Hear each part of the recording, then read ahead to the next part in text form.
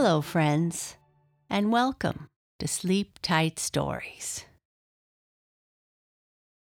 I wanted to continue telling you about Tinkle the Trick Pony. There are already 3 episodes of his story, and this will be the 4th. If you have not listened to the previous episodes, or you want to refresh your memory, please go back and listen to them. Remember, Tinkle is a pony who decided to run away and got stuck in the mud. His father and some of his friends went to help him, but they also got stuck. The horses were rescued by the man, Mr. Carter, and his workers, and then returned safely to the fields. A small boy comes with his father to look at some horses, and he decides that he would like to have Tinkle as his very own pony.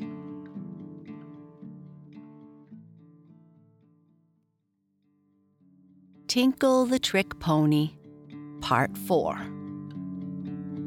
George, come away, cried his father. That pony may kick or bite you. Oh no, Tinkle won't do that, said Mr. Carter. Tinkle is a gentle pony, which is more than I can say of some I have. A few of them are quite wild. But the only bad thing Tinkle ever did was, one day, to leave the meadow and get stuck in a swamp. But I got him out. He wasn't really bad, was he? Asked George, who was standing near the pony, patting him. Well, no, I guess you couldn't call it that exactly, said the stockman with a smile. Tinkle just didn't know any better. He wanted to have some fun, perhaps, but I guess he won't do that again. I won't let him run away when I have him, said George. Oh, ho, ho, cried Mr. Farley with a laugh. So you think you are going to have Tinkle for your own, do you? Won't you get him for me? Begged the little boy. Mabel and I could have such fun riding and driving him. Mabel was George's sister. She was a year younger than him. Do you think it would be safe for a little boy like mine to have a pony? Asked Mr. Farley. Why, yes, after Tinkle is trained a bit, said Mr. Carter. He has never been ridden or driven, but I could soon get him trained, so he would be safe to use both ways. Do you think you want to buy him? Well, I might, said Mr. Farley slowly. He was thinking whether it would be best or not. He did not want either of his little children to be hurt by a pony that might run away. I'll tell you what we'll do, said the owner of the stock farm. I'll sell you a horse for yourself, and then I'll start at once to teach Tinkle what it means to have someone on his back, and also how he must act when he is hitched to a pony cart. I am going to train some of the other ponies, and I'll train him also. He is old enough now to be trained. Then you and your little boy come back in about 2 weeks, and we'll see how George likes Tinkle then, finished Mr. Carter. Oh, I will love him all the more, cried George. I love him now, and I want him for my very own. He is a fine pony. And once more, George patted the little creature. You couldn't do that to some of the ponies, said Mr. Carter, as he and George's father walked back toward the house. They would be too wild and would not stand still, but Tinkle is a smart little pony. Goodbye, called George to Tinkle as the small boy walked away with his father. I'll come back to see you soon. And he waved his hand at Tinkle, and Tinkle waved his tail at George. At least, George thought so, though I imagine that Tinkle was only brushing off a tickling fly.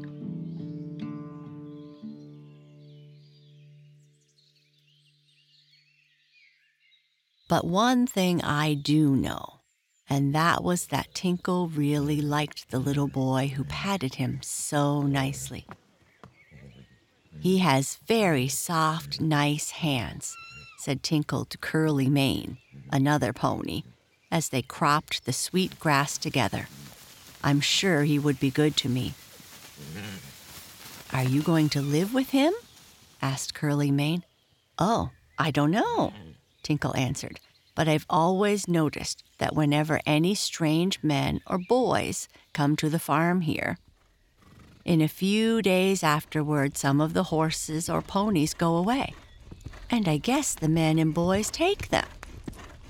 "Yes, that is right," said old Dapple Gray, walking up beside the two ponies. "You've guessed it, Tinkle. The man here raises us horses to sell. I've been sold more than once." "Is it nice to be sold?" asked Tinkle. "Well, it all depends," was the answer. "The first place I was sold to was not nice. I had to draw a grocery wagon through the streets, and the boy who sat on the seat used to treat me not very well." "What did you do?" asked Curly Mane. "Well, I'm sorry to say I ran away. It wasn't the right thing to do, only I couldn't help it. The boy fell off the seat of the wagon I ran so fast, and he bumped his nose. Then the wagon was smashed, and I was cut and bruised, and I had a terrible time," said Dapple Gray. "Then the grocery man brought me back here, saying he didn't want me, and after that I was sold to some men that made me draw the big, shiny wagon that had a chimney spouting flames and smoke. I was treated well there. I had a nice stall with plenty of hay to eat and clean straw to sleep on. Sometimes I had oats, and I got so I could run very fast indeed. But it was hard work, and I soon grew tired. So they brought me back here again. That's what being sold means. You never can tell where you're going." "Do you think some of the horses here were sold to that man and little boy?" asked Twinkle. "We can tell pretty soon," answered Dapple Gray, "by watching to see if any horses or ponies are taken away."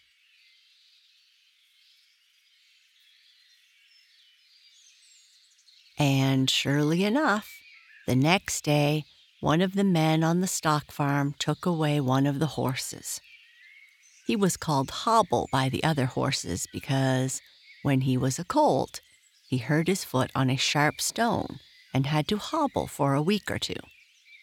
But he soon got over that, and Hobble was the horse George's father had bought for himself, though Mr. Carter named the horse Prince. "Goodbye," called Hobble, or as we must call him, Prince, to his friends as he was led away from the stock farm. "Maybe I'll see some of you again before long." "I don't believe so," called back Dapple Gray, but neither he nor anyone else knew what was going to happen to Tinkle. When Prince had been driven to a big city a few miles away from the stock farm, he was taken into a nice, clean stable where there were one or two other horses. "Ah, so that's the new horse I bought, is it?" asked a voice. And looking behind him from where he was tied in his stall, Prince saw Mr. Farley. Of course, Prince did not know the man's name, but he knew he was the same one who had been at the stock farm.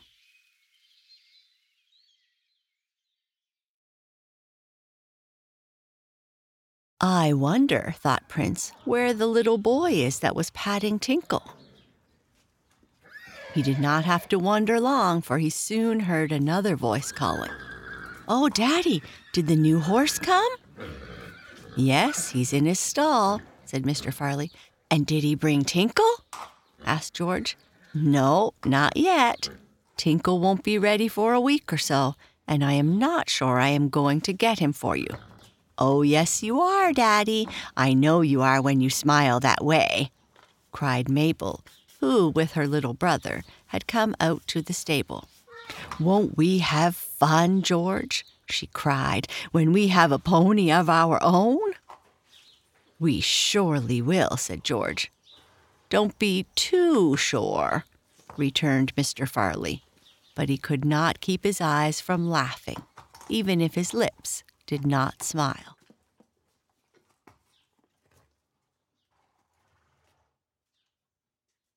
Prince soon made friends with the other horses in Mr. Farley's stable, and they rubbed noses and talked among themselves in a way that all horses have. And now I must go back to the stock farm to see how Tinkle is getting on, for this story is mostly about him.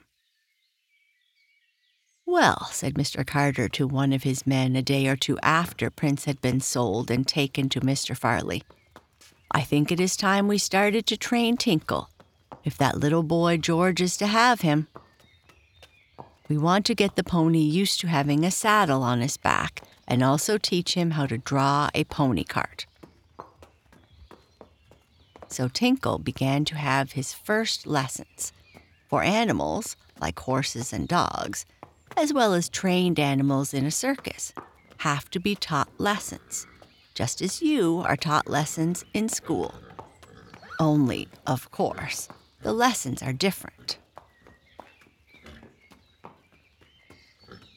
Tinkle was driven into the stable yard, and while one of the men was patting him and giving him some oats to eat, which Tinkle liked very much, another man slipped some leather straps over the pony's head.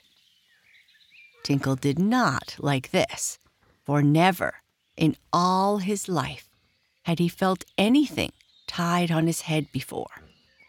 He tried to run away and shake it off, but he found himself held tightly by a long strap, which was fast to the other straps on his head.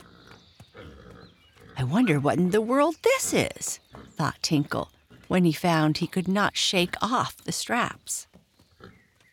Afterward, he learned it was a halter, which is the rope or strap that is used to keep a horse or pony tied in his stall. So this is what Tinkle was held fast by, and when he found that no amount of pulling or shaking would get it off his head, he stood quietly. "Maybe if I am good, they'll take it off anyhow," he thought. But Tinkle had many more lessons to learn. I will not tell you all about them here because I know lessons aren't too much fun, though we all have to learn them. So I'll just say that after Tinkle had become used to the halter, he was given a bridle.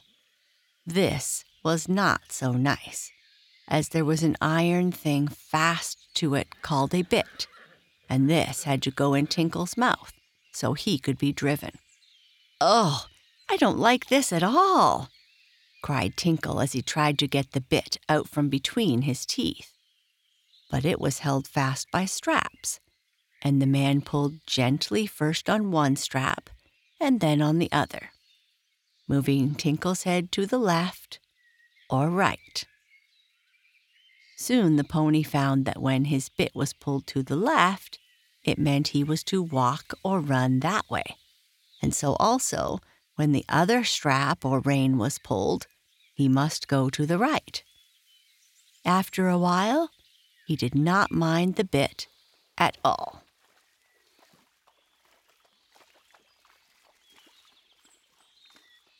Next, Tinkle had to learn to have a saddle fastened to his back. First, a blanket was strapped on him, and Tinkle tried to get this off by rolling over and over. But the blanket stayed on, for it was fastened by straps, and soon the little pony did not mind at all.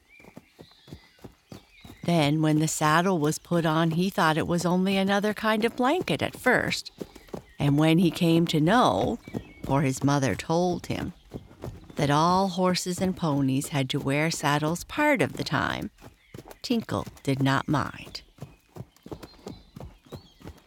Tinkle was frightened when one of the boys on the stock farm got in the saddle on the pony's back to have a ride. It was the first time Tinkle had ever had anyone on his back, and he really was quite frightened. But he soon grew used to that also, and trotted around, walking and running as the boy told him to. "Well, Tinkle is learning quickly," said Mr. Carter one day. "As soon as he learns to draw a pony cart, he will be ready for that boy George to drive." Being hitched to a cart with harness straps all over him did not feel comfortable to Tinkle at first. "I don't like this at all," he thought. "It isn't any fun." But he found he could not get away from the cart, which followed him everywhere because he was hitched fast to it. Then he was driven about, made to turn around and to the left and to the right by a boy who rode in the pony cart. "Well, I might as well make up my mind to it," said Tinkle, telling the other ponies what had happened to him. "Yes, indeed," remarked Dapple Gray. "That is what you ponies and we horses are for, to give people rides or to pull their wagons. That is our life, and if you are good, you will be treated kindly." "Then I am going to be good," said Tinkle. In another week, the pony could be ridden or driven very easily, and Mr. Carter sent word to Mr. Farley to come and bring George with him to the stock farm. "Oh, what a fine pony he is!" cried the little boy as he saw how easily Tinkle was ridden and driven. "Do get him for me, Daddy." "Yes, I think I'll buy him," said Mr. Farley. So he paid Mr. Carter for the pony.